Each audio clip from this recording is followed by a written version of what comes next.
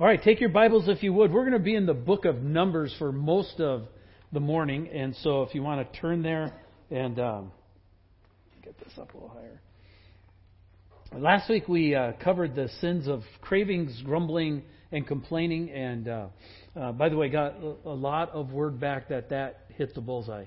So the Lord used that pretty significantly. And we just saw the disastrous effect that it had on Israel and their relationship with God. It just tipped the whole thing sideways. And we saw that a spirit of grumbling and complaining were symptomatic of a deeper issue. We talked about the heart issue was kind of what best could be described as wanton cravings, right? The idea of I just don't want to be in the harness. I would just rather kick loose and go fancy free, and that led to a belligerent, dishonoring, and ungrateful attitude, highlighted and tainted by complaining and grumbling spirit. So we came out of that last week looking at that. What I tried to point out and emphasize last week was this is not a little sin in the eyes of God. All right? It's not a small deal. It's something that has raised His ire towards His people, and it still does. And so it's something that we're strongly encouraged to move away from. Now this week is another layer. We're going to go one more layer in this. I told you that these stories are layered. And we're going to be delving into today's theme, which is even darker and scarier. The deep-seated nature of rebellion. All right, we're going to take a look at that this morning. And its rage against authority, especially God's. You know, if you think about authority is an important topic because authority and our perception of it plays a huge role in how we do or don't respond to God, right? And it colors our understanding of His love for us. It shapes whether we'll follow Him or not. And I want to suggest this morning it's not just an issue of leadership, it's also an issue of followership and who is who in that process. So probably we should pray before we get started, don't you think? Let's pray. Father, thank you this morning as we come to a topic that we know really hurts your heart, really irks your spirit. And that's our rebellion. Lord, we live in a culture that says there's no sin, that we're okay, that we can do whatever we want to. And yet your word tells us that rebellion has broken out on this planet, that we're all fallen, that we all fall short of the glory of God. And we live in that mess. We live in that mix. And so I would assume, Lord, it's far clearer to you than it is to us. And it's not my job, but your Spirit's job to illuminate those kind of things, to reveal those kind of things. And we're dependent on that this morning for you to do your work. We don't know how you'll talk or what you'll say. We just pretty confident you will. And so as people hear from you, as something lights up and clicks, may they have a tender heart towards that and an obedient heart towards that. And we give that to you in your name. Amen. All right. So let's start out. I told you Numbers, but we're actually going to start in Exodus. You don't have to turn there because I'll have it up on the screen for you. But let's go back to the beginning because there was an incident that shaped all of this. And we often just blow right through it and don't even kind of think about how this sets the tone. But if you think about your life, there are what I would call marking indicators. There are historical things, something that happened that sets a tone and it kind of tracks with you through your whole life. And this is sort of the place where this happened for Israel. This is when Pharaoh demanded that, when Moses came and said, hey, we'd like to go in the wilderness and celebrate our God. We want to go worship for 3 days. And Pharaoh said, no, you're just being lazy. So now you get to make bricks, but you don't get any straw. But you need to keep the same quota. And it says, the foreman of the people of Israel saw that they were in trouble when they said, you shall by no means reduce your number of bricks, your daily task each day. Now that's one thing to read that. That's another thing if you're caught in it.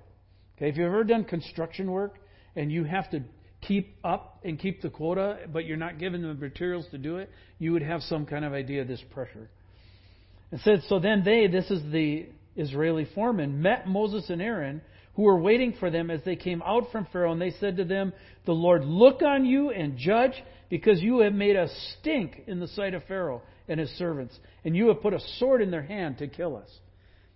You can tell they're not very happy there, right? Okay? They are squeezed, right? And we always said, what happens to you when you're squeezed? What comes out? And this set them up. They didn't like slavery. They didn't like their circumstances, but they at least knew how to tolerate it. Right? That would even include the whippings and the beatings. It had kind of become normal. They knew how to tolerate it. They were not ready for the pressure to increase. They were hoping for their circumstances to get better. So needless to say, this did not look like a deliverance to them. Right? They're like, this is good news? I don't think so. Right? The edict of having to make the same coat of bricks, but not being given straw, caught them by surprise. Pharaoh's take says, the foreman of the people of Israel came and cried to Pharaoh, "Why do you treat your servants like this? No straw is given to your servants, yet you say to us, make bricks. And behold, your servants are beaten, but the fault is in your own people." And he said, and if you remember this, Yul Brenner, "You are idle, you are idle." No, you don't get that? You're too young, you guys. Come on. "You are idle, you are idle. That is why you say, let us go and sacrifice to the Lord. Go now and work. No straw will be given you, but you must still deliver the same number of bricks." Remember, Moses and Aaron had come to them telling them that God had heard their cries. He had heard their pleas. He had heard their prayers, and that He was going to free them. But the backlash was pretty swift and pretty strong. Think of it from their perspective. Did it look like God was helping them? In their minds, God was not delivering, and He was not trustworthy. Now, God comes through in flying colors with the 10 plagues. All right, we don't have time to go into that today, but He comes through in flying colors with the 10 plagues and the crossing of the Red Sea. Pretty significant events. But I want to suggest this morning the suspicion of God's motives and the leadership that resulted from it never goes completely away. Okay? And that's true for some of us. God has saved a number of us. But there are still questions about, are you really on my side? And Satan loves to keep edging that. And I want to suggest this morning, we've got to get rid of that. This rift I'm talking about simmers right below the surface, and it doesn't take much to bring it to a boil. As a matter of fact, it twists pretty quickly and becomes a malignant form of rebellion. An absolute blowout against the Lord. We've seen the flavor and tenor of those confrontations over the last couple of weeks. We've been talking through these stories. And you can feel and hear the wear and tear on Moses. Right? I don't know how he did it. Because just looking at, from my perspective, and what leadership is like, and then looking at I don't know how the guy held up. And you can feel it. Moses got to the point where he despaired even of his life. Much like Elijah and Jonah, he begged the Lord to take his life. Moses was at his wit's end with the people and their threats against him, and he begged the Lord. Here's what he actually said in Numbers 11. "I am not able to carry all this people alone. The burden is too heavy for me. If you're going to treat me like this, kill me at once, if I find favor in your sight, that I may not see my wretchedness." What's he saying there? He's looking at the landscape. He realizes the shots of their rebellion have absolutely demoralized him. He cannot believe they turned on him this fast. And he can tell this is going to go very badly. He said, "God, I'm going to be absolutely embarrassed and ashamed and humiliated in front of these people. Look, if you really are for me, just kill me now so I don't have to watch the end. I don't even want to see it. It's going to be so pathetic." One commentary points out that he does see his wretchedness. He sees his inability to lead the people in and of himself. And although they make it through this incident here, we won't have time to go into Numbers 11 today. Although they make it through this incident, there are 3 more incidents where this spirit of rebellion breaks out. And it significantly affects Moses and the history of the nation. And I want to look at these 3 specific ones with us this morning, because you're saying, well, what does rebellion look like? If I were to wrestle with that, what shape would it take? Well, this is what it'll look like. Situation number 1 is what we would call being gut shot. Right? Not only are there rebellious factions within the people, But there also develops a rebellious rift with Moses' inner circle. Excuse me. Sibling jealousy. Anybody ever run into that before? Sibling jealousy and sibling rivalry is often the most wounding and hurtful precisely because it's the closest. The old saying, we often hurt the worst, the ones we love the most, finds its target and bullseye in this next episode. Jealousy over who made Moses the exclusive and special one is mounting. Who made you the big Jello sheriff of the house? Right? If you remember that skit. This rebellious attitude infects even Moses' family. We find it in Numbers 12. If you've got your Bibles or your phone there, go ahead. It'll be up on the screen as well. But the story goes like this. You see the cracks develop within the core team. It says, Miriam and Aaron spoke against Moses because of the Cushite woman whom he had married, for he had married a Cushite woman. And they said, has the Lord indeed spoken only through Moses? Has he not spoken through us also? And the Lord heard it, and now the man Moses was very meek, more than all the people who were on the face of the earth. First thing to note, whenever you're talking about these kind of things, remember the birth order. Right? It's easy to forget that, but birth order played a role back in those days too. Miriam is the oldest. Remember the story? Miriam is the one. She watched what would happen to her baby brother in the river. Remember, Jacob had made the little basket, wove it with pitch, and sent it out in the river. It was Miriam who ran down the river and watched what happened and saw Pharaoh's daughter pick it up. And it was also Miriam who fetched Moses' own mother, her mom, to be his nurse. And it was she who sang the song of exclamation of God's triumph at the Red Sea. So God had used Miriam as a very significant figure in Jewish history. Then Aaron is the second oldest.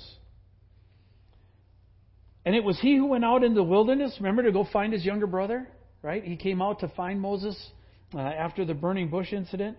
And it was he who originally was Moses' mouthpiece. Remember, Moses said, I don't know how to speak. And God got frustrated and said, well, you got your brother. And if you watch those stories, Aaron speaks and Moses watches. And then Aaron speaks and Moses says a couple things. And pretty soon, Aaron and Moses are speaking. Pretty soon, Moses is speaking, right? And you see that shift in transition. But also remember, it was Aaron and his family that were anointed as high priests to serve in the tabernacle. Out of all the people, Aaron and his sons were chosen to be the ones who served in the tabernacle. Yes, Moses was God's anointed deliverer, and yes, God spoke to Moses directly. But he was still younger baby brother. And baby brothers need to be put in their place so they don't get big britches and a swollen head. And who better to do that than oldest sister? Right? Now you're saying, where are you getting that from? Well, watch the story. They mount an attack, presumably over the area of this issue of Moses' wife.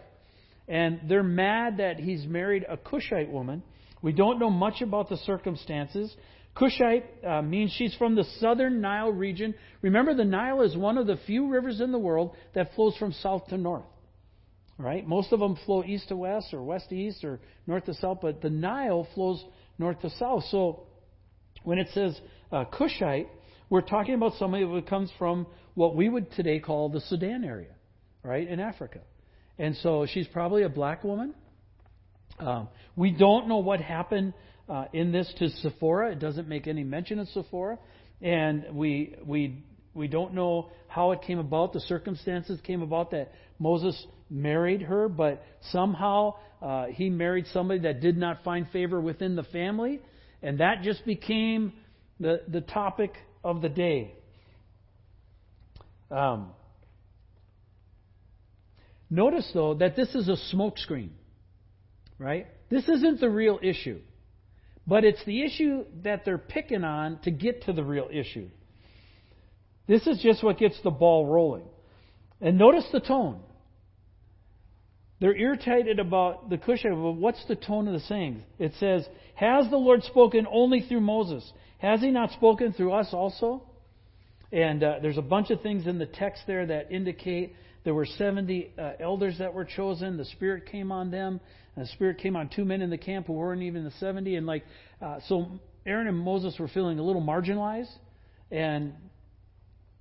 But how do we know that Miriam was the lead instigator on this? Because that's what I'm proposing this morning. Notice the judgment. If you look just a few verses down from these verses, God meets with them. He's none too happy. The cloud comes down. The cloud lifts. And it says Aaron looks over and his sister's white as snow with leprosy. And he's like freaked out. Okay? Moses, or Aaron, kind of gets himself in a number of catch-22s. You get the sense he pretty much follows who's ever suggesting something. And he looks at Miriam, and she's leprous. And he begs her. Moses even begs. But God won't even answer Moses' prayer. He says, hey, look, if her father has spit on her, would she not have to go outside the camp for 7 days? So she can go outside the camp and think about what she did. And then when she's clean, she can come back. And so Miriam suffers a huge rebuke here in terms of a rebellious attitude, her and Aaron, against Moses. Though quelled quickly in this story, it hurt deeply. Moses' own family had turned on him. How well have you done in your life when your own family turns on you? Right? It's not the easiest thing in the world, is it? Very difficult. And it says Moses accepted that in a meek fashion, but don't understand that it didn't hurt. Rebellion always hurts. And when it's your own family that turns on you, it's deeply hard. The next sentence we're going to look at is a full-blown extent of how deep rebellion has turned, both against Moses and God, and in this case also Aaron. And notice, I want you to watch the extent, the numbers, and the level of the uprising. This is no little deal. So if you've got your Bibles, we're going to turn to number 16. And it starts with this. Now Korah, the son of Izhar, the son of Kohath, the son of Levi, and Dathan and Abiram, the sons of Eliab, and On, the son of Peleth, sons of Reuben, took men. And they rose up before Moses with a number of the people of Israel, 250 chiefs of the congregation, chosen from the assembly, well-known men. This is not a little deal. This is a well-orchestrated coup. Okay? Now, you have to understand what set this coup up. If you remember the story before this, they got to the Promised Land. They sent the spies into the Promised Land. 10 came back with a bad report. 2 came back with a good report. The nation listened to the 10 of the bad report instead of the 2 of the good. And so God said, all right, then you haven't learned your lesson. Around you go, back to the desert you go. Right? And it's being right there. They could see it. Like, there's the land flowing with milk and honey, and they don't get to go in. Where do they get to go? Back to the desert. And now all heck's breaking loose because they're just spitting mad.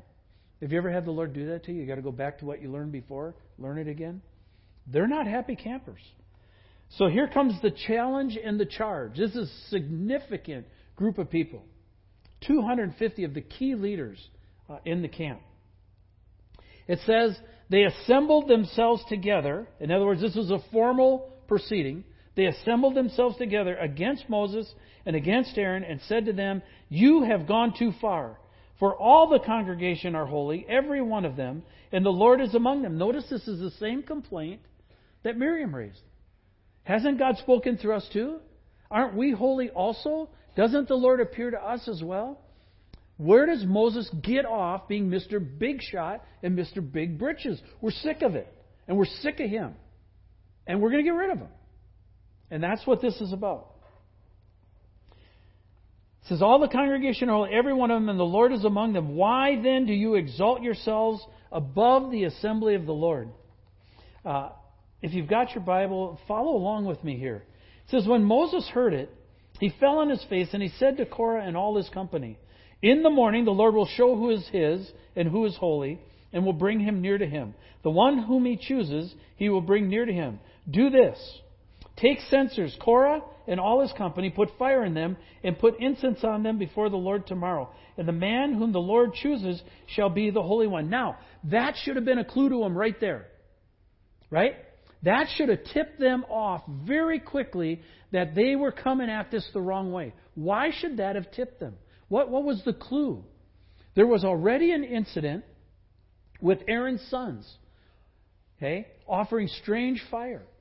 and the fire came out and consumed them. They knew already, they had seen what had happened to Aaron himself as his sons were killed because they hadn't treated the Lord as holy. So when Moses says, take censers and offer fire, they should have went, whoa, wait. Okay, no. But they're rolling at this point. They miss the obvious clue. And that's a key lesson for us. When we buy into rebellion, when we are bucking against the Lord, we will miss the absolute most obvious things that are right in front of our face. People will have told us and we'll go, I didn't hear that. And that's because we had filters on. We had perception filters on at that point. And we're not listening. They should have caught it, but they didn't. Take censers, he says. And he says, tomorrow, and the man whom the Lord chooses shall be the Holy One. You have gone too far, sons of Levi. And Moses said to Korah, hear now, you sons of Levi, is it too small a thing for you that the God of Israel has separated you from the congregation of Israel to bring you near to himself, to do service in the tabernacle of the Lord, and to stand before the congregation and minister to them, and that he has brought you near to him and all your brothers, the sons of Levi, with you? And would you seek the priesthood also? In other words, they were trying to take over Aaron's role. Therefore, it is against the Lord that you and all your company have gathered together. What is Aaron that you grumble against him? Notice that Moses accurately pinpoints the issue. This is a rebellion. You are actually rebelling against God. This is not against, as we would say, the church. This is against God that you're rebelling. And the consequences are dire. The rebellion gains strength by another severe break in action. So take it a little bit farther in Numbers there. Moses sent to call Dathan and Abiram, the sons of Eliab, and they said, we will not come up. So now they're just saying, stick it in your beak, Moses. We don't answer to you anymore. That's English paraphrase version. Mitchell's. Okay?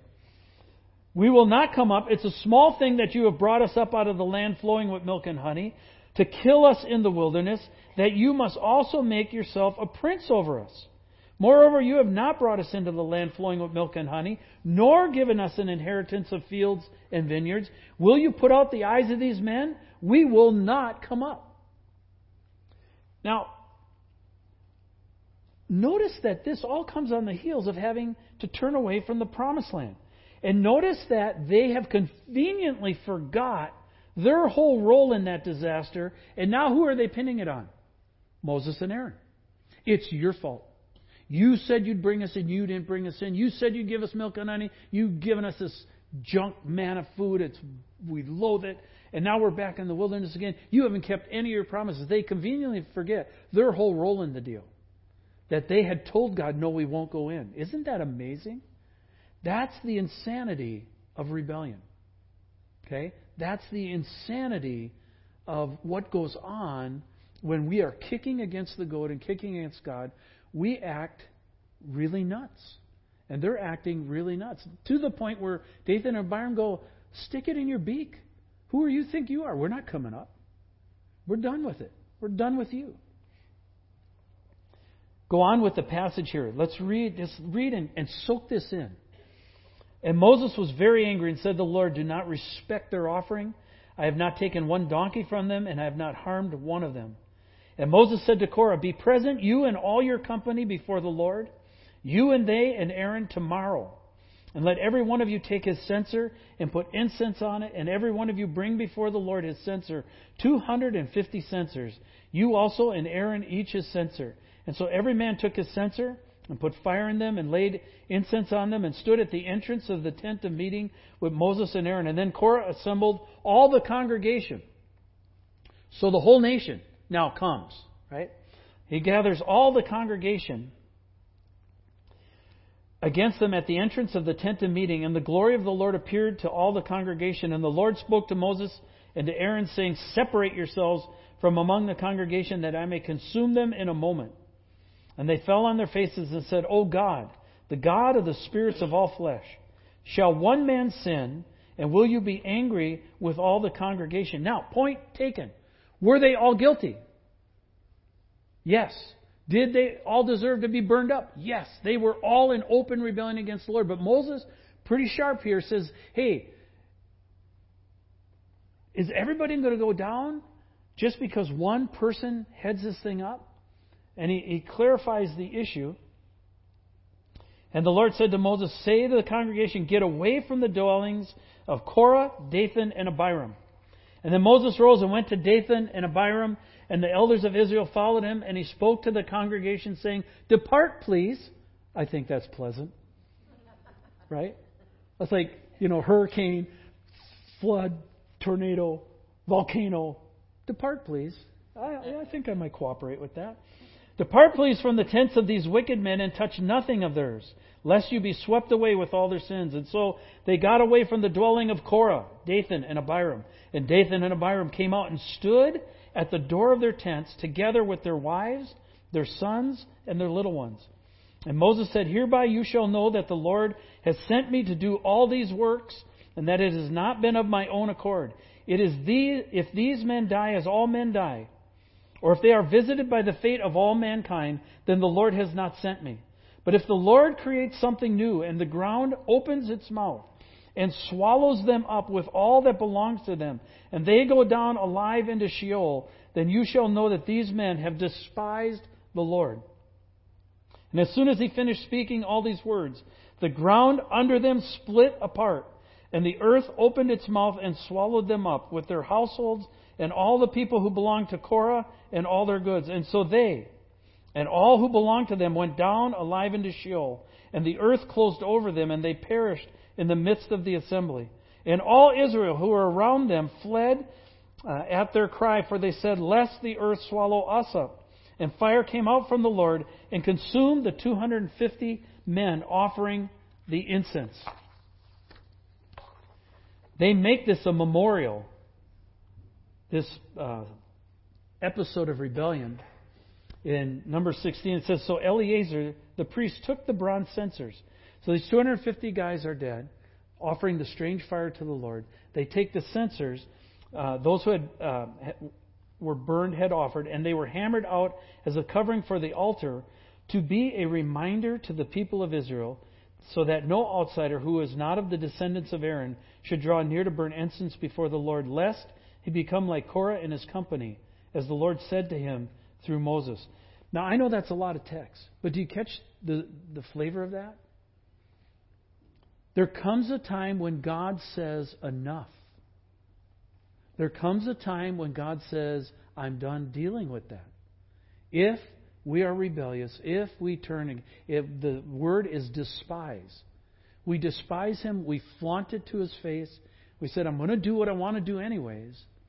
There comes a place where the Lord's done with that. And notice that they take the bronze censers now and they hammer them out as a covering to the altar. Why is that so significant? Because whenever they come to offer an offering to the Lord and they bring it to that altar, they see those hammered censers on that altar and they remember back to this incident of Korah, Dathan, and Abiram and the rebellion that broke out against Moses and Aaron.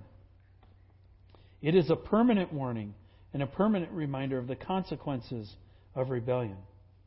The third incident, significant incident, shows us an even scarier side, that not even godly people, and this is where so if you haven't heard anything I said this morning, now it's time to tune in. All right? Here we go, squirrel. Gotcha, bitch. Tracking. This is a scary side because even godly people are not immune from this dreaded heart condition. Even Moses and Aaron became vulnerable and fell into this trap of not holding the Lord as holy and reacting in a spirit of rebellion. Numbers 20, you have to go a little bit farther than where you were. We were in 16, go to 20. Verse 10, it says, Then Moses and Aaron gathered the assembly together before the rock. And they said to him, Hear now, you rebels, shall we bring water for you out of this rock? And Moses lifted up his hand and struck the rock with his staff twice. And water came out abundantly, and the congregation drank, and their livestock. Now you get at this point, Moses is pretty fed up. He's not just frustrated, he's had it. And he's not just frustrated with the people. Who else is he also frustrated with? He's frustrated with the Lord. This has not been easy. This has not been fun. This is not what he signed up for. This has been one thing after another after another. They're about to stone him again, and he's just fed up. And he's mad. The grumbling has taken its toll, and here is where he made his mistake. He became like them instead of like the Lord. When I first came to know Jesus, I worked in a canning factory as a forklift driver. And we used to put rubber bicycle tubes around the stack and then forklift, and you'd stack them as high as 5 or 6 high pallets, so about the height of the ceiling. You'd, and load them in. And I worked. We had in the chain we had Noel the drug addict in there, and Jeff the street fighter, and we had Bill the cripple, and it was quite a cast of characters that worked in this. Needless to say, it wasn't a Christian institution, and a lot of language that if I gave you the language would be quite shocking, but it was this and that and blue language all over the place. And I decided that I would just say nothing, that I would just be an example, and that I would they would catch on to my good example and they would change. And that wasn't going so well. And one day I was on the forklift and I had peas, right? Pallets of peas. And I got on this forklift and I'm driving and I raise it up and I get it about 4 pallets high. I start to move forward and the pallet catches on a thing right up at the top, and the thing comes over. Now, on the forklift they have this heavy metal screen, right? There's a reason for that. Because when that pallet came down, it crashed on top of that screen, and I am sitting there drenched in pea juice. All right? And you can hear them laughing, right? They're just going. They think this is the greatest thing going, right? They're just and I am just lit up, and I let out a cuss word, right? And right there, the Holy Spirit rebuked me, and I totally knew it. I went, oh my gosh, this is not good. I'm becoming like them. They're not becoming like me. I'm becoming like them. This is bad. So I got up off there, soaking wet, go walk over. I go to Noel, the drug addict, and I said, hey, Noel. I said, you don't like God, do you? Blankety, F this, F that, your mother. No, right? I said, well, that's awesome, because I do. So every time you curse him, I'm going to praise him. Well, yeah, praise the Lord. Well, praise the Lord. And we went on this. And so through the week, we started doing this, right? Every time somebody cussed, I started saying, praise the Lord. Because I realized being neutral wasn't going to work. And so they would cuss, I'd praise the Lord, right? Pretty soon they'd be cussing, oh, praise the Lord, right? And I had them doing it, right? And this went on for a couple weeks. During that time, I got the call with Jan to come out to North Shore and be the youth guy. And so I bought them all books, More Than a Carpenter, books that would share the Lord with them. And I wrapped them all up. I wrote a note to each of them in the book and wrapped them. And we had a going away party. And they were moved almost to tears. They're like, no, we should be getting you a gift. What are you doing getting us a gift? I said, no, it's meant a lot for me. You guys have been good friends, and I've appreciated working here. I said, I know this kind of work, and I like this kind of hard work. And we used to load freight cars and stuff. And I said, you guys have been good friends. Well, Bill was really bitter in spirit. So I was out in a rail car loading pallets and stuff. And I hear this commotion going on inside the building. So I come running out to find out what's wrong. They have Bill hung upside down with a bicycle tube around his neck, and there's a 50-gallon drum of glue. The hot glue that you seal, and they're about to dunk him. And I go, whoa, no, what are you doing? And what turned out to happen is that when I walked off to go back to work in the freight car, Bill had gotten bitter, and he tore that book up. Well, I'm not sure which book it was, but he tore and shredded him and his blankety-blank religion and his effing Jesus and all this kind of stuff, right? And they got so mad at him that they said, praise the Lord, and they hung him upside down. They were going to dip him in the glue. I talked him out of it, and Bill said, I'm going to go tell the president what happened. And Adam, my supervisor, says, don't worry about it. Goes in, calls up. Bill goes and talks to the supervisor, and the supervisor says, I heard what you did with Steve in his book. Get out of here. And he fired him. Right? That was one instance I realized I'd actually acted like the Lord instead of like the people around me. I wish my track record was that good all the time. How about you? I tend to become like them. They don't tend to become like me. In everything, attitude, language, and one of the things that happens is we get into grumbling and a complaining spirit. What's the next thing around the corner? We rebel. We rebel against what we know in our hearts God has told us. And we kick out. And Moses got to the place where he was so frustrated, he kicked out. What's the consequences of that? It says, and the Lord said to Moses and Aaron, remember, these are his buddies. Yeah, they're very close. God speaks to Moses as a man speaks to his friend. It says, the Lord said to Moses and Aaron, because you did not believe in me, to uphold me as holy in the eyes of the people of Israel, therefore you shall not bring this assembly into the land that I have given them. And these are the waters of Meribah, where the people of Israel quarreled with the Lord, and through them showed himself holy. Have you ever been in the place where the Lord told you... Have you ever been in a place where you told the Lord the circumstances you're in are ridiculous, and therefore you have the right to be rebellious? You ever done that? Moses had a tremendous track record. Think about it. He had tracked in the wilderness for 40 years. It's at the end that he blows it. He justified it. That he could get away with it. Because they were mad, he was mad, he had a right to let them have it, and so he did. And what did it cost him? It cost both him and Aaron the right and the chance to go into the promised land. Here's some takeaways for us this morning. You'll have to interpret what the Lord is telling you while we do this. Rebellion, 1 Samuel tells us, is like the sin of witchcraft and is to be avoided at all costs. Rebellion is not a little deal.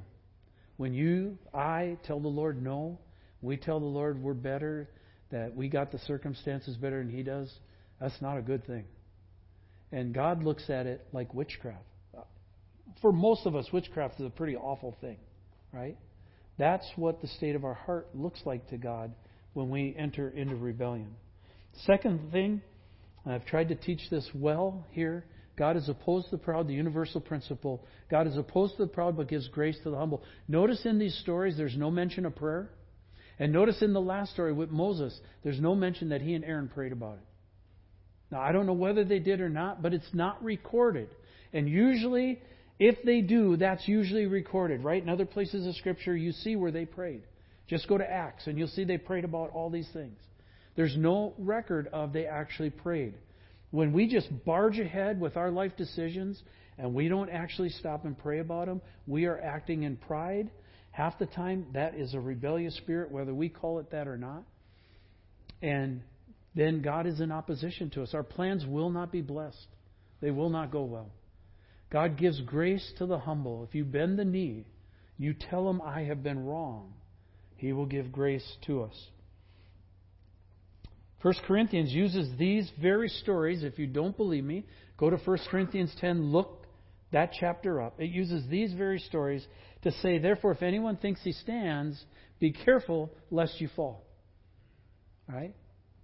And he uses these stories as the illustration. What's he saying there? God, there's a way through all the temptations that we have. God will give us a way if we'll look for it. Most of the time we aren't looking for it. We aren't looking for the way out. We're looking to keep going with what we want to do. And if we think we stand because of our legacy, our Christian heritage, our salvation story, the Scripture says, be careful lest you fall. If Moses fell, so can you. Right? And then the fourth takeaway this morning. Why do you call me Lord, Lord, and not do what I tell you? Luke 6. Jesus says this, everyone who comes to me and hears my words and does them, I will show you what he's like. He's like a man building a house who dug deep and laid the foundation on the rock. Notice this illustration of the rock all the way through these stories. And when the flood arose and the stream broke against that house and could not shake it because it had been well built. But the one who hears and does not do them is like a man who built his house on the ground without a foundation. And when the stream broke against it, immediately it fell, and the ruin of that house was great. This morning, are you building on sand in rebellion, or are you building on the rock? It's a sobering question. Let's pray. Father, I can't answer that for my friends. I can only answer it for me, and I know I have been daunted by this question this week. What looks so great to others on the outside is filled with a lot of corruption on the inside. And I bet you my friends are the same. And this is a sobering indictment against us. This is a serious word about places where we justify breaking from you and act like there are no consequences. Lord, I think the biggest mistake there is we assume we can always control the consequences of our sin. And that's a bad mistake. Lord, may whatever you want this morning happen. Those who need a word of rebuke, may you rebuke well. May those of us who need a word of encouragement, may we be encouraged well. But may we hear this. If Moses wasn't exempt from this illustration, then neither are we. And we need to take you seriously. And we ask for your help as Dad in that. And pray this in your name. Amen.